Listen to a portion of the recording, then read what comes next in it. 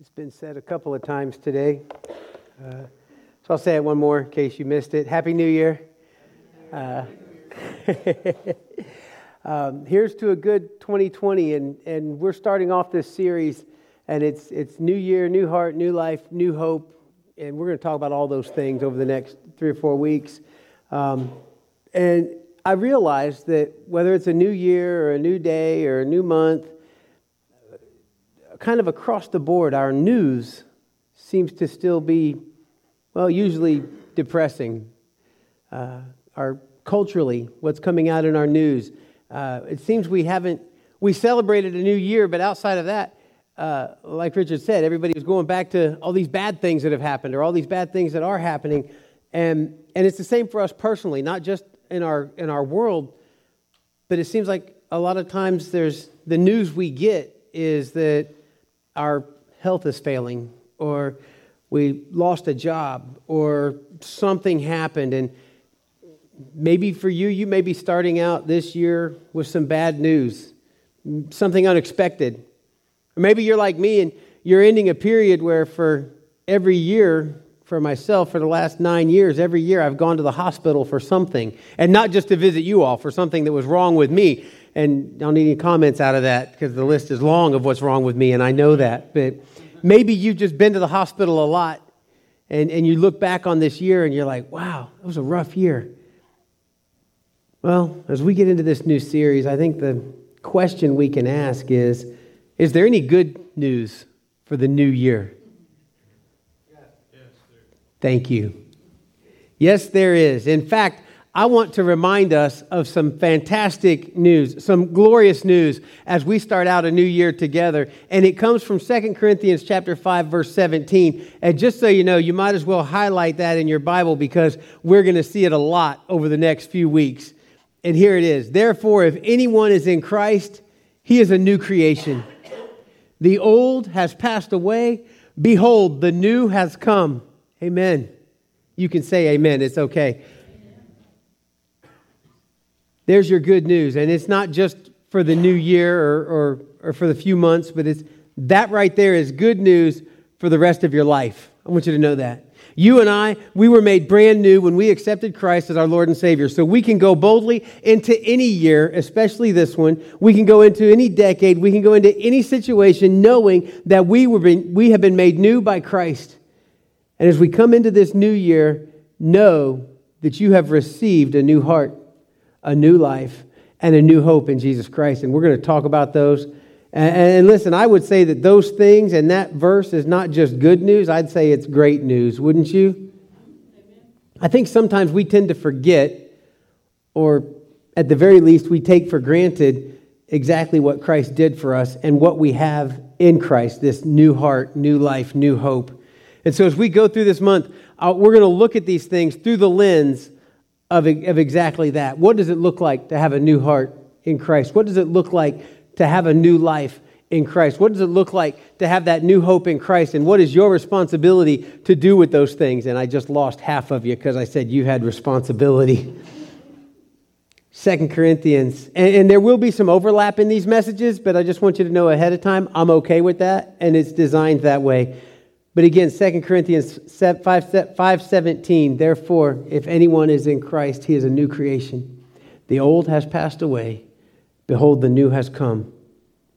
In this new year, I think it's important that we understand we are a new creation. It's important to know that because we get caught up a lot in the negativity and we forget whose we are. We forget what we're here for. We forget the reflection that we're supposed to be. And I will remind you repeatedly that you are a new creation. But it doesn't stop just with the fact that you're a new creation. It doesn't stop. You see, when we become a new creation in Christ, it means that we have a responsibility. And in case you don't know, the responsibility you have is to die to your old self. And now I'm meddling already in the new year.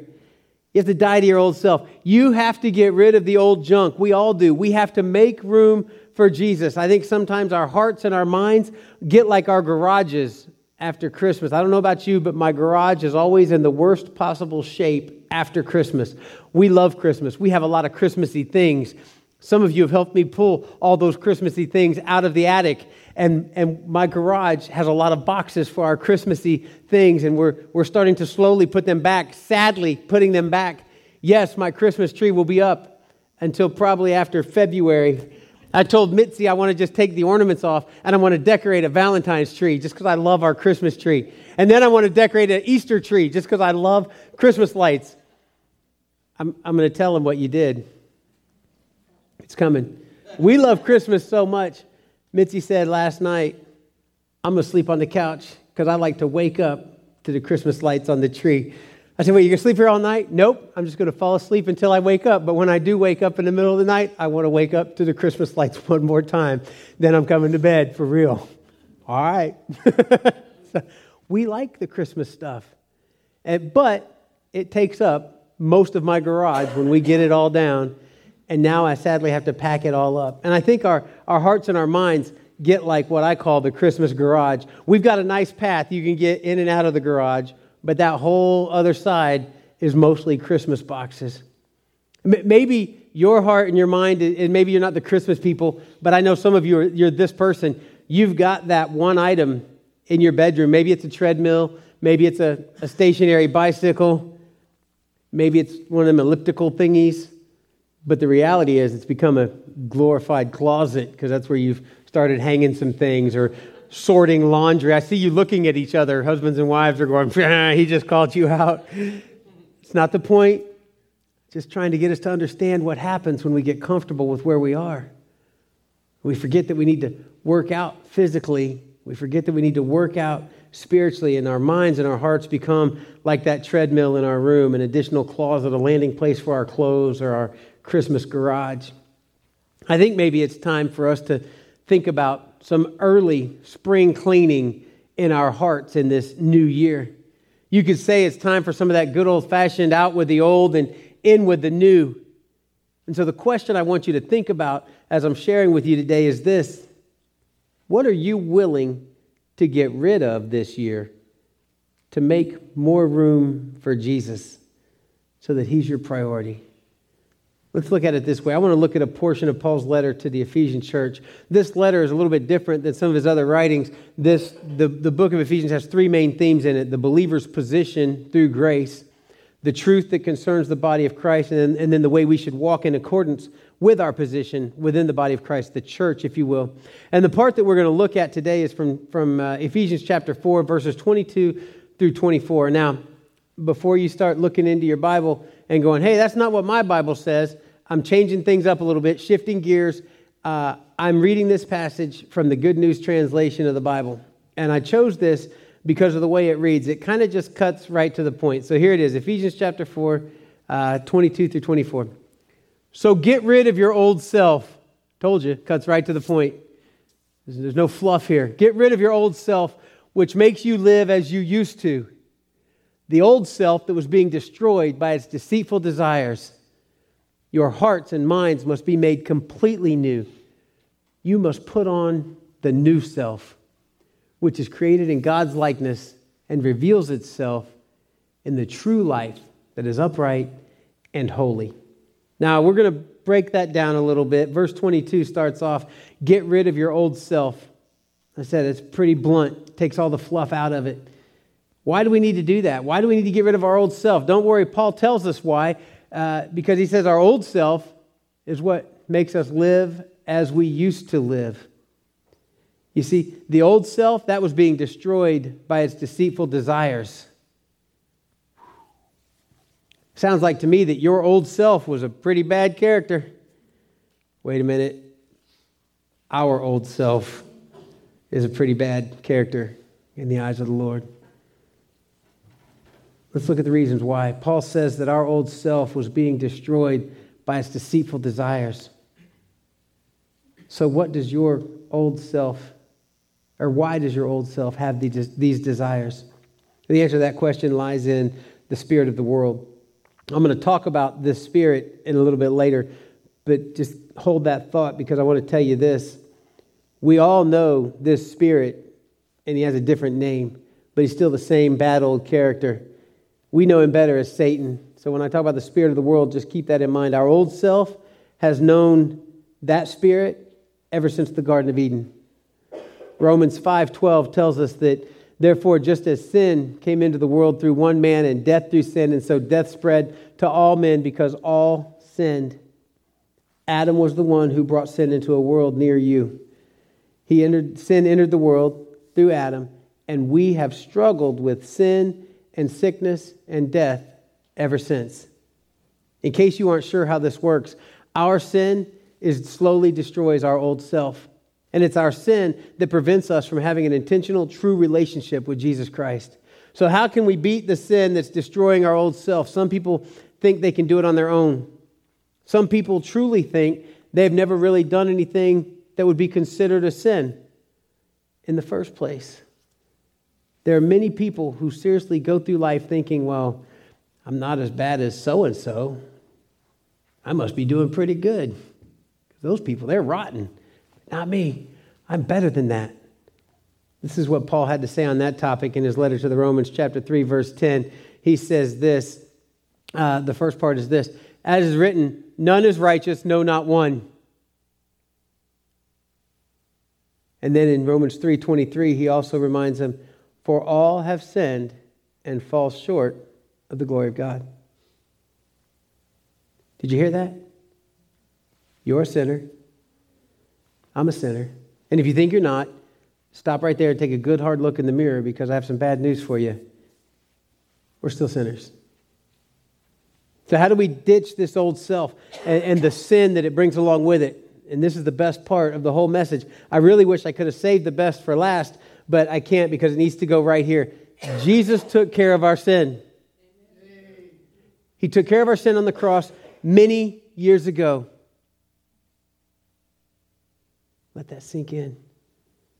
Our sin, mine, yours, it died on the cross at Calvary with Jesus Christ. It's amazing how much our God loves us.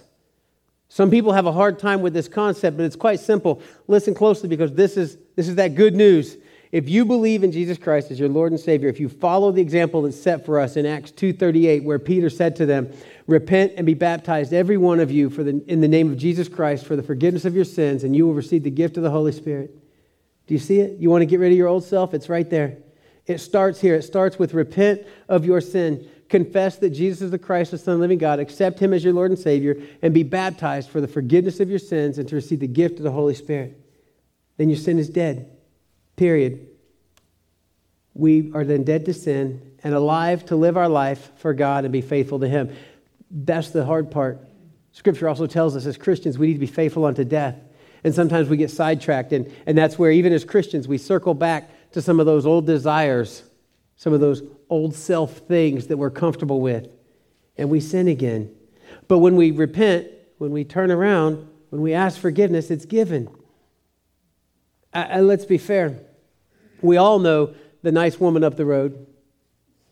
She's always had something nice to say, never says a bad word about anyone, always supports the kids who come to the door, fundraising for various things, even cooks dinner for the elderly gentleman that lives across the street. She lives a good life for the most part. She's free from sin, especially because she works so hard. Paul addresses this person also in Ephesians chapter 2, verses 8 through 9. It says, for by the grace you have been saved through faith, and this is not your own doing. It is the gift of God, not a result of works, so that no one may boast. See, we are saved from sin, we are saved from death, but only because God gives that gift to those who believe. So now that we have that straight, we're all sinners. We know that our sin died on the cross with Jesus. That takes care of the whole, let's get rid of that sinful old self. Matter of fact, even Isaiah tells us in chapter 64, verse 6, he says, we have all become like one who is unclean. All our righteous deeds are like a polluted garment. We all fade like a leaf, and our iniquities, like the wind, take us away. Other translations say this, all our righteousness are as filthy rags. That's on ourself. That's our righteousness. That's not Christ in us, because He takes care of that. But on our own, our righteousness is like filthy rags. Our old self is an unclean thing. Your old self is a filthy rag. When you go to clean your kitchen, you don't go to the laundry basket and get an old dirty rag to clean the countertop. You don't get an old dirty rag, dirty towel that you've bathed and dried yourself with to dry off your dishes and put them in the cabinet so you can then eat from them later. Your old self is an unclean thing, a filthy rag, and it needs to stay old. Don't bring it back to the new creation that you are. The only way to become clean again is through that personal, ongoing relationship with Jesus Christ. If anyone is in Christ, he is a new creation. The old has passed away, the new has come. All right? Ephesians chapter 4, verse 23 tells us this: our hearts and our minds must be made completely new. This is one verse of Scripture that just says a lot. Our hearts and our minds must be completely new. As we consider out with the old and in with the new, let's see what needs to take place in order to have our hearts and our minds made completely new. You see, the first part of this change is pretty dramatic. We have to change our thought process 180 degrees. We have to stop doing what we were doing with our old self and completely turn and go in opposite direction. For the non-engineers in the room, you just have to turn around. God needs to be first in your life, no exceptions, no substitutions. Part of putting that old self to death is that our old self does no longer matters as much as Christ in us matters. God must be first in your life. And that can be a pretty tall order, especially in our current culture, because we've been taught from childhood to look out for ourselves. We're encouraged about the whole me thing. We're constantly bombarded by television that we need this or we need that to make us happy, especially coming through November and December, where it's like all these ads for Christmas and for gifts. The whole goal of TV in general, and in advertising in particular, is to make us forget about the rest of the world and just think about ourselves. How many of you have been just bored? I'll go look at what's on Amazon, and you going through there, or Wish.com is my guilty pleasure. I've never ordered anything off of Wish, but I sure have wasted a lot of time thumbing through the page of Wish and going, oh, I need that. No, I don't. I don't need light-up tennis shoes. I'm 48 years old. I'd wear them. They look cool, but I don't need them. I don't, but we see that stuff. Oh, I need that. I need that. No, we don't. See, the whole purpose of TV, the advertisements, it gets us to thinking that we're more important than we really are. And the sad thing is we start to believe that lie, which takes us to a place where we believe we're so important that we're even more important than God. And some of you are like, whoa, I've never said that. No, you haven't, but we've all acted like it from time to time. Actions speak louder than words. And once again, I've lost half of you because I just said you act like you're more important than God. But I love you, and I want you to know we do that. You remember earlier when I mentioned the spirit of the world, that's Satan, and how he works hard to make us believe those things and to keep us from seeing the truth? That's what he does. The Holy Spirit and the spirit of the world represent the kind of change that we must make. And the Holy Spirit and Satan they're two polar opposites in this spectrum. And just as our old thought processes are far from what they need to be, we really have to battle that. Satan loves complacency. He's all right if you're not involved, if you're not active. Those last 5 words of this verse are very important. Paul says we must be made completely new. Our heart and our mind must be made completely new. He doesn't say half new. He doesn't say, let your mind be made completely new. He doesn't say, let your heart be made completely new. He doesn't say, let your heart and mind be made 3/4 new. He says, completely new. Once we make this change in our point of view from a me-centered self to a God-centered self, our whole life needs to be this way. That's part of that being faithful unto death thing. Here again is another one of those, it's a hard to grasp concept. We have to put God as the center of our focus, as the center of our attention all the time. And that's really hard to do when we like ourselves so much. Well, what about me? Me doesn't matter because me got buried and left behind. What matters now is me made new in Christ. Hey, we all know some Sunday Christians where from 11 o'clock to 12 or 12:20, God is the focus of their life every Sunday. But that's not how it works. God needs to be the focus of our lives all the time, every day. Once we do that, once the old self is gone, verse 24 says it's time to put on the new self. And our new self, as a believer in Christ, new self is new creation. And here's the important point. If the old self is dead, old self was crucified with Christ, then new self has a new life that's created in God's likeness. Your new self created in God's likeness. You're thinking, wait a minute. It says in Genesis we were created in God's own image, and you're right. So how many times do we need to be created in God's image? And I think what Paul's shooting for here is a little bit of a different meaning. With our new self, we are to act more like God toward others. It means we need to forgive easier.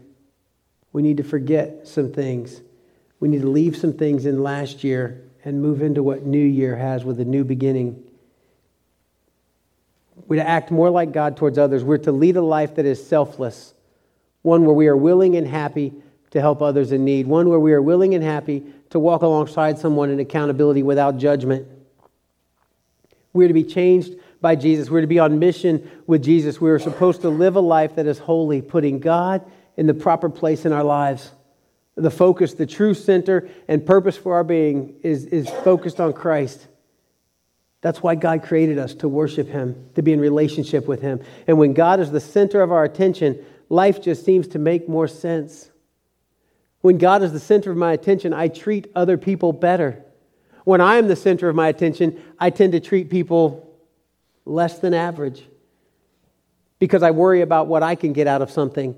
I worry about how maybe I've been slighted or hurt or offended or talked about or whatever. But when God is my center, when God is my focus, I don't worry about those things. When God is my focus, when God is my center of attention, I'm a better husband, I'm a better father, I'm a better preacher, I'm a better friend. But when I get sidetracked and I get focused on me, I become a less than average father, husband, preacher, friend. It's the same for all of us. We are supposed to live a life that is holy, putting God in His proper place, putting God as the true center and purpose for our being. When we begin to see life from this perspective, life takes on a whole new meaning. And so the question that I have for you today is this, and you can write this down and reflect on it throughout the year, but which self are you? Are you still the old self, where you need to find the saving grace of Jesus Christ? Maybe you're the new self. If you're the new self, you need to help find those that are still walking around as old selves. In Sunday school, we talked about our mission and our vision statement of Huntsville Christian Church. And for years, it was win, commit, grow. That's what we need to do.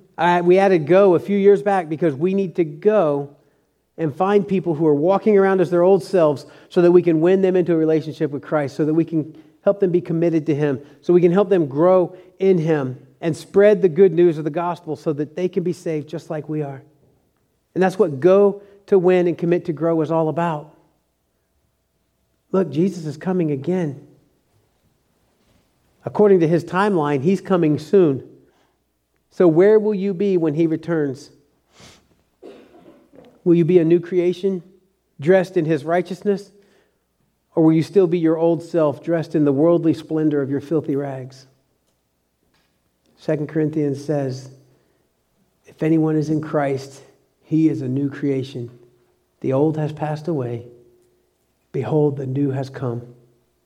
If this is true, if we are made new with Christ, then what have you done with your new heart?